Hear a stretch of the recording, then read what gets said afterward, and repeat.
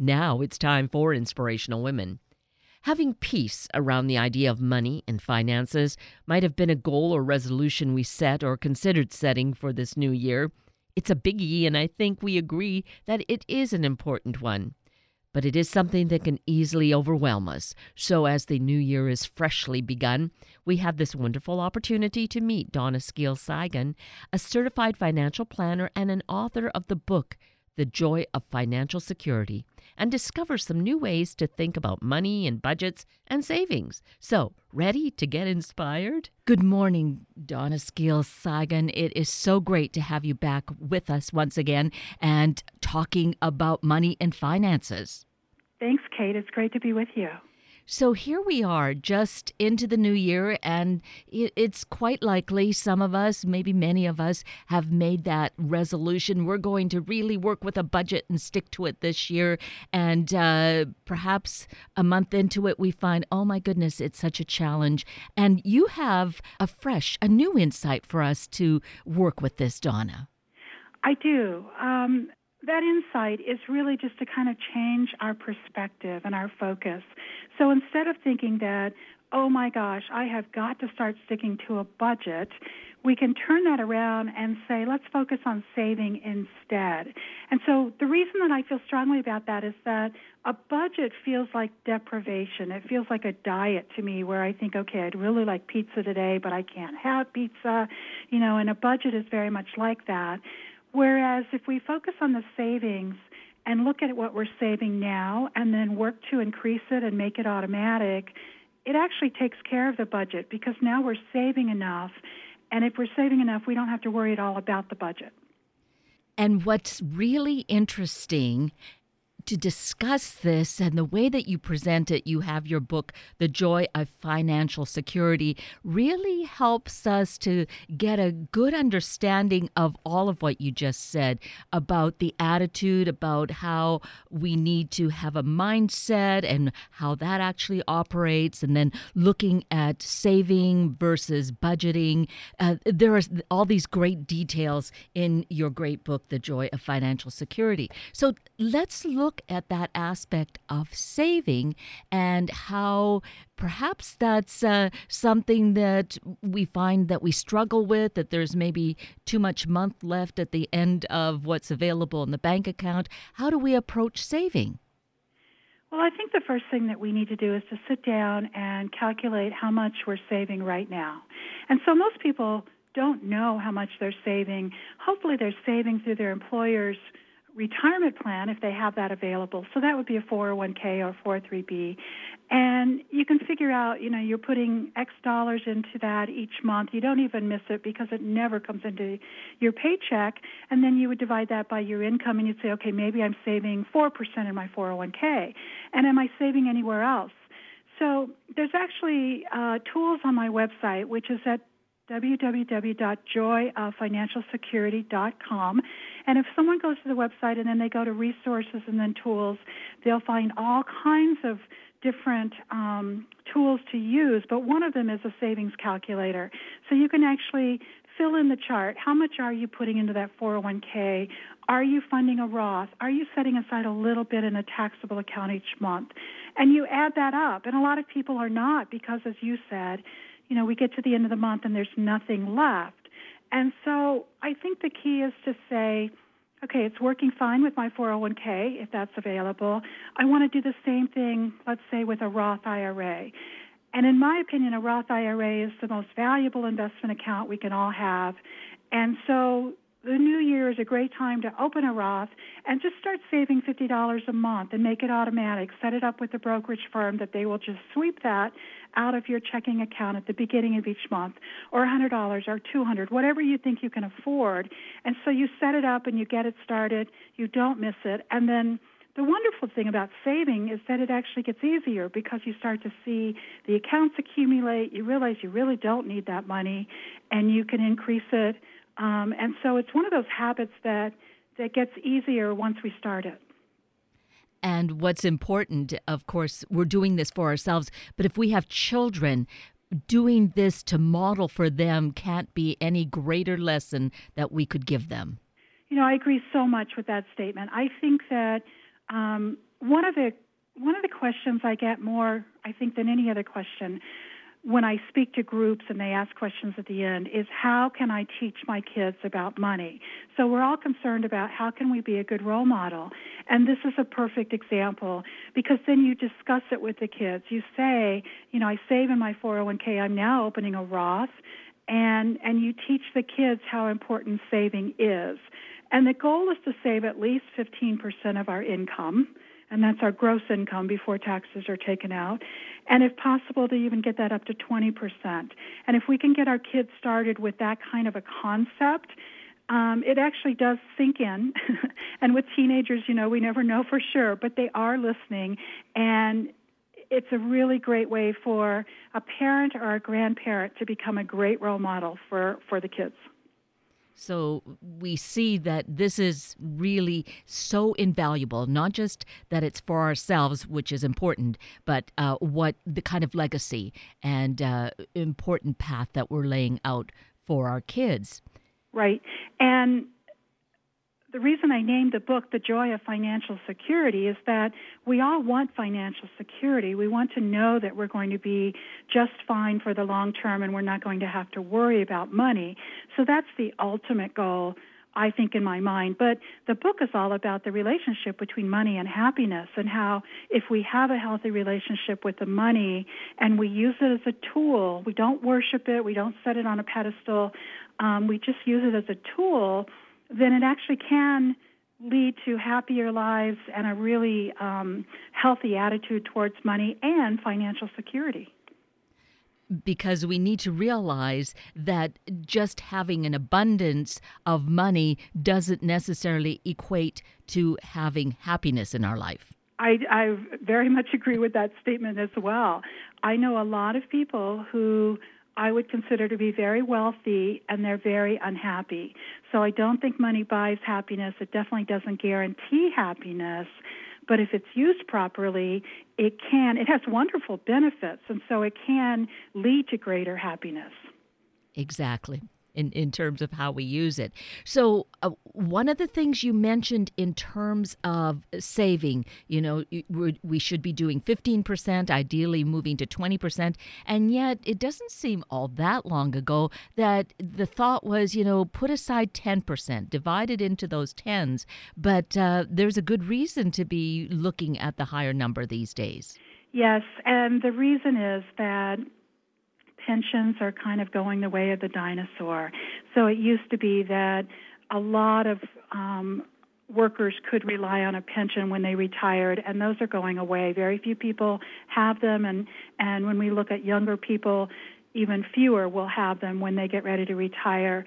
So we have to cover much more of the responsibility of funding our retirement. And Social Security, I happen to think Social Security is very safe, and that our government will tweak it a little bit so that it's still there for the younger generation, but it's still a little bit of a question mark. And so the onus is on us to put more emphasis on saving so that we're not relying on these other sources of revenue or sources of income when we retire.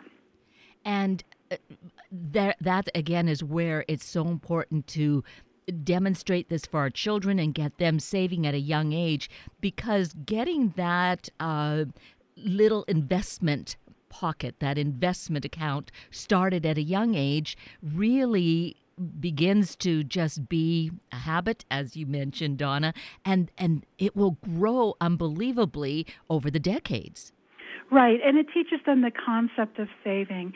So for really young kids, I love the idea, if you give them an allowance at a really young age, and I'm thinking age 4, 5, 6, you teach them to divide that. And in my family, when my kids were really young, we literally had mason jars, and we had 3 of them.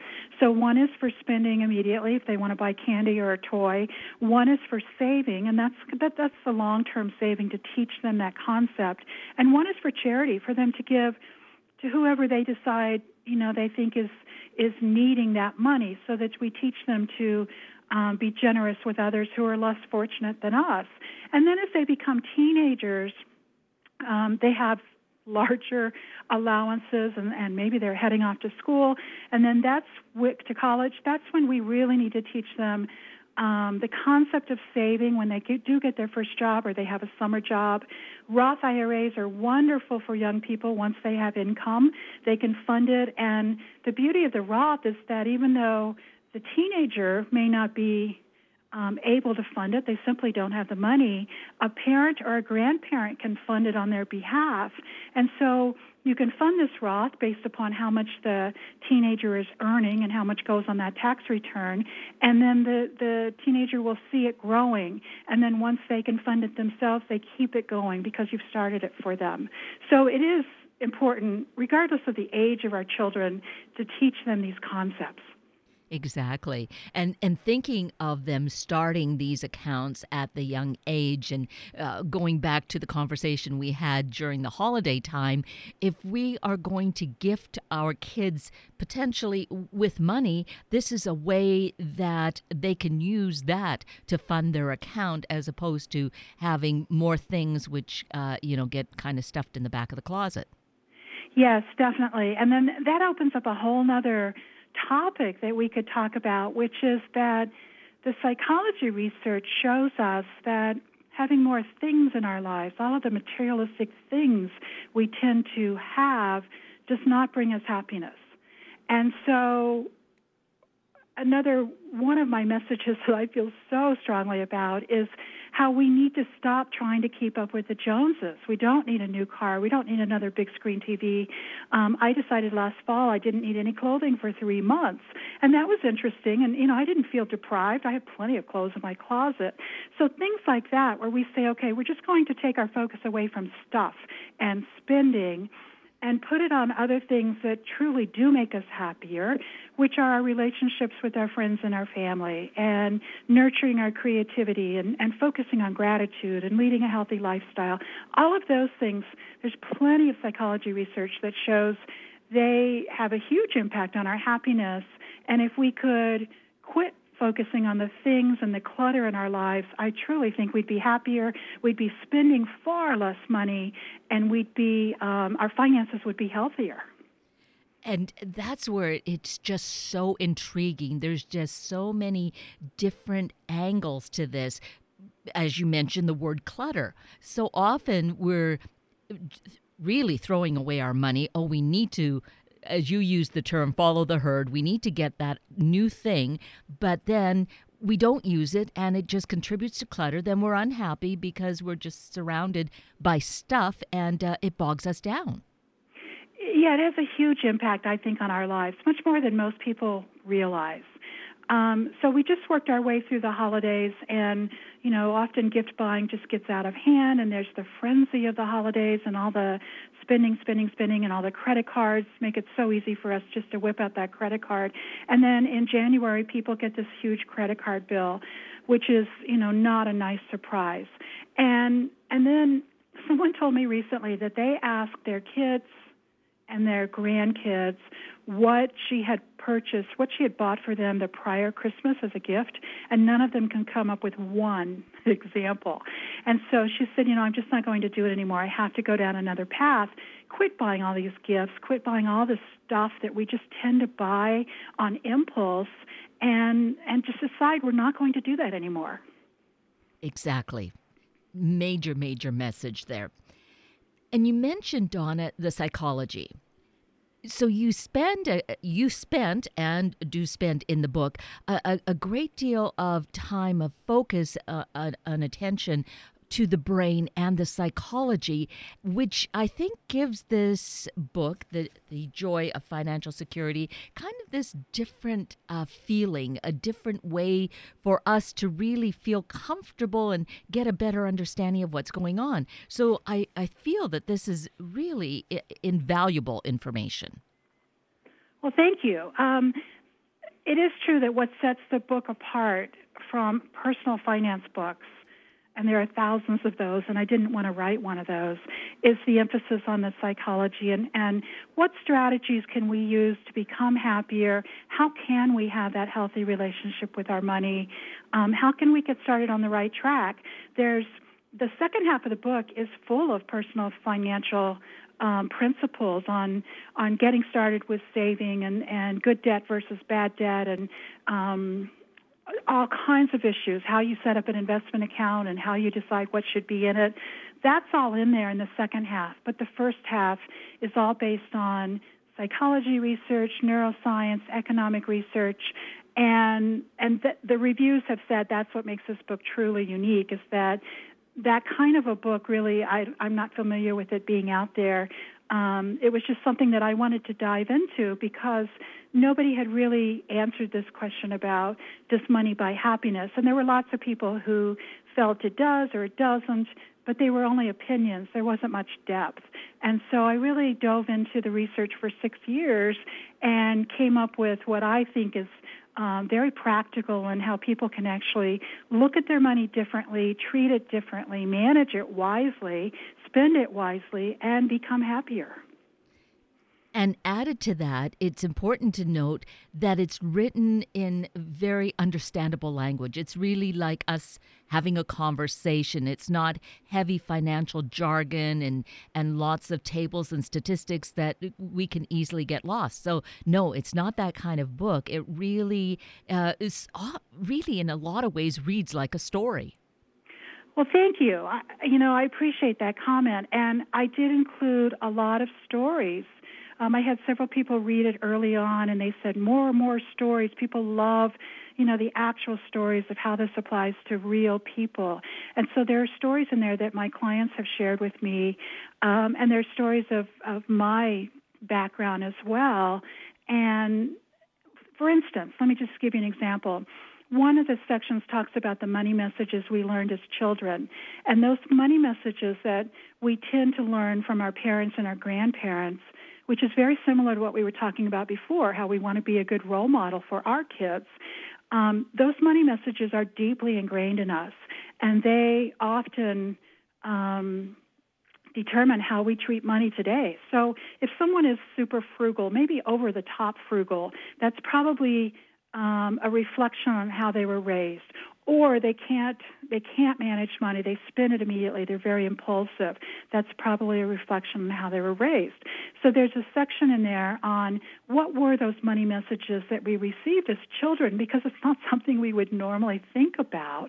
And then thinking, okay, was that a healthy money message? Is that a good thing that taught me, good habits in terms of my money, or is it something I need to lay on the table and deal with and change so that I'll make better decisions going forward? And there are stories in the book about my grandmother being the person who influenced me when it comes to money, and I hadn't really realized it until I took the time to really ponder some of the things she had done that had a huge influence on me, but I didn't realize it for 40 years down the road.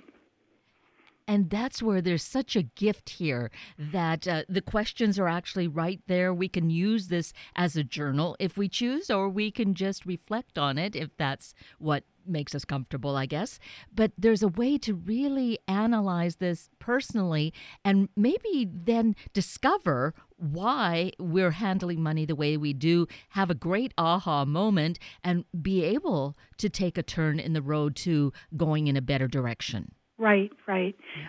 And the stories that are in there for my clients, just to give you an idea, first of all, I only have 40 clients and I'm not accepting new clients. And so I did not write the book hoping to attract new customers. I wrote the book to help individual consumers and individual investors with these concepts. But I've learned so much from my clients over 16 years. And most of them are they're definitely middle class. They're people that tell me these stories about how poor they were as children and how they started saving, and now they have large quantities of money. They are very financially secure, and it's not because it was passed down to them or given to them. It's because they were saving, and so that's just a key issue. But I do have stories like that. I have a story in there about a woman who's one of my clients who she was a teacher her entire career, an audiologist actually, at the public school system, and she worked with kids who had hearing problems and speech problems.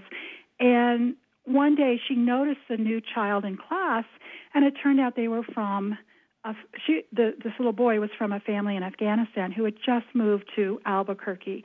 And she was interested in the fact that, of course, he spoke no English, and they're trying to put him in an English-speaking class. And she volunteered to start working with him. And as the story unfolds, it ended up that his family invited her over, and then she jokes that she adopted them.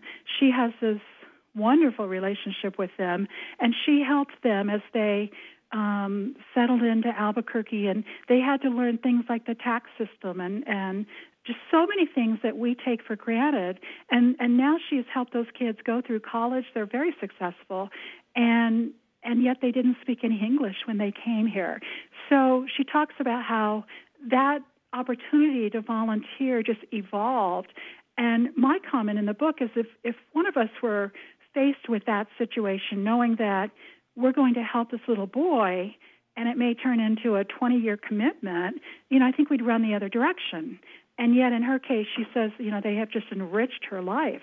So there are stories like that about how we can be charitable and what can make us happier. Exactly. And yes, it's really difficult to unravel all the gifts that are contained in something like that. And it doesn't take money to do that sort of thing. Taking advantage of it, of opportunities that come our way, is one way to build a different kind of wealth within us. Right. It takes the focus away from money, which I think our society has far too much focus on money. And there's another comment, if I can just throw something else in. I mentioned keeping up with the Joneses, and you mentioned following the herd, and that's all that same idea where we feel this pressure to constantly be buying more and spending more. But Denmark is often considered the happiest country in the world, and on the latest study, the U.S. was actually number 17.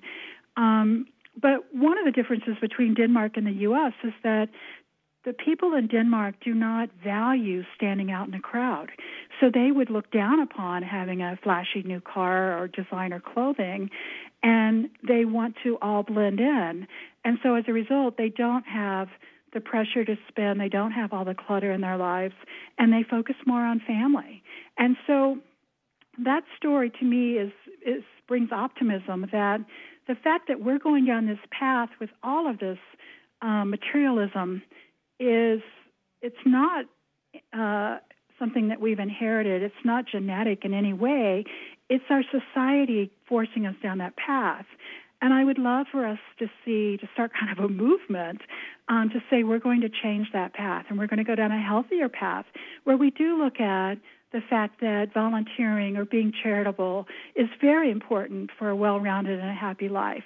And, developing our creativity. Most of us would never take the time to sit down and take an art class or sit down and write a poem or something, but those things can enrich our life. And then one thing that has had a lot of research is focusing on gratitude. So I just think we need to take our focus away from money, recognizing that money is very important, but it needs to be kept in its place, and these other things are much more important. Exactly. And I think the other byproduct that really is important here, we looked at it in terms of our own personal space and the clutter that happens with stuff, but we think of it in terms of our world, of our planet, and all the resources and limited resources, and how demanding more depletes a lot of resources. And are we needing to really do that? How does that affect our life overall? I think that that's very true. We're damaging our planet, definitely in many, many ways. If we were buying fewer things, it would be a nice thing to do to our planet. If we had fewer things in our life, last year, 2014, I cleaned out my kitchen. Now, most people would think that's not a big task, but I spent a weekend cleaning it out and sending a whole bunch of stuff to Goodwill, and it felt really good. So now when I come in my kitchen, it's not cluttered, and my goal this year is to attack the closets. And so some people have the time to do a lot and make great progress. I'm doing it in really tiny little baby steps, but it feels so good to get rid of all of that clutter. And it does impact our planet. It also impacts, I think, everything about us because it can carry over into our to-do list. There's a book called 168 Hours that talks about how we all have 168 hours each week, and we choose how to spend those. So if we work from 8 to 5, that time is pretty much, we don't have any flexibility on that. And if we have young kids, we need to get them to school and fix meals. But even after you plug in all of those commitments, there are usually large blocks of time that we do have control over. So they may be in the evening, they may be on the weekends. And that's where we can say, I want to go out and take a walk rather than sit in front of the TV for 2 hours. I want to take a hot bath. I want to read a book. I want to spend time with my kids. Those are the kinds of things where we have choices, and yet it requires change, really small changes. But it does require us to kind of step back and say, wait a second, I'm on this path. I call it the rat race treadmill we're all on. It's so hectic. I want to step back and make some changes. I want to look at this with a fresh eye and see what can I do to make my life happier. It's really what it comes down to. And that's what I feel that the Joy of Financial Security allows us to take a look at. I think we've been touching on parts of it this morning in having this conversation, that as we're looking at financial security, it's not about having to work more and make more money. We can do it wherever we're at in how we choose to use that money and how we decide on that saving as opposed to the budgeting, saving it, and what we can accomplish that way. That's exactly right. And my clients would be, the best example of that, where they do tell me these stories about being so poor and then starting to work and saving. And as I said, I think the key is savings. If people never get around to saving, then they're not going to be financially secure. It's really that simple.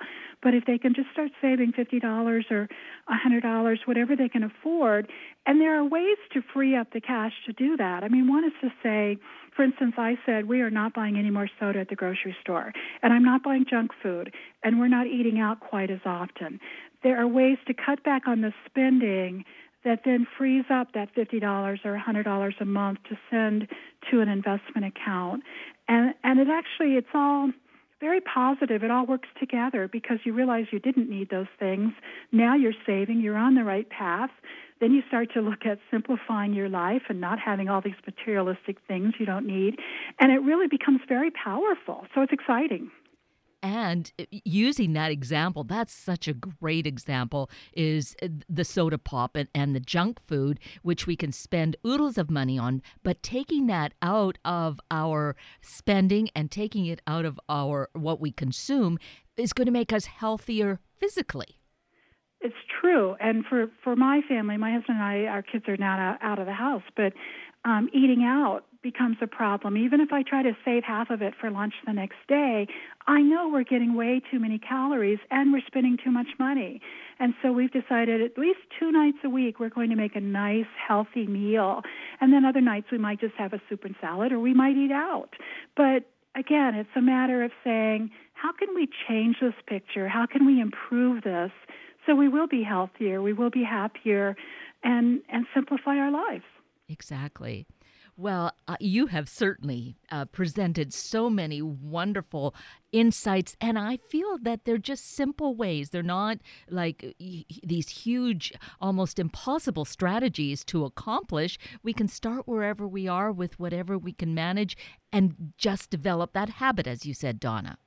Yes, and I mentioned the tools on the website, but I encourage your listeners to go to the website and look at those tools. First of all, there's all kinds of information. We've tried to load the website with helpful information. So even on the home page, there's an article on the right on how do you talk to your kids about money. There's chapter 8 of the book, which is all on wise tax strategies, which are pretty important right now, is on there. And then if you go to that resources tab and tools tab, that's where you find all these things. And the money messages we talked about, they're on there. So I encourage people just to surf around the website and take advantage of all those tools. And then also they can contact me with any questions. I'm always available. And so let's mention the web address once again. Okay. The website is simply joyoffinancialsecurity.com, www.joyoffinancialsecurity.com. And I also welcome feedback. When I say I'm always available, I do work full time. But I'm eager to respond to your listeners' questions. If they get stuck on something and they have a question, they should just email me or call me, and I'd be happy to help. Oh, that is so generous. Very kind, Donna. This whole time together this morning, this half hour, has been just so informative and really such a great gift. And if we've strayed off what we wanted to do this year in this particular vein, then I think this has been a great help, some great tools for us. So I thank you so greatly for all that information and for taking time with us this morning. You're so welcome, Kate. Thanks very much for having me on your show. My pleasure. And with that, we are at the end of a very full hour of Inspirational Women with Donna Skeels Cygan and Sunday Morning Magazine with James Kilgore. I'm Kate Daniels, your host, and I so greatly appreciate your sharing this hour with me and these special guests.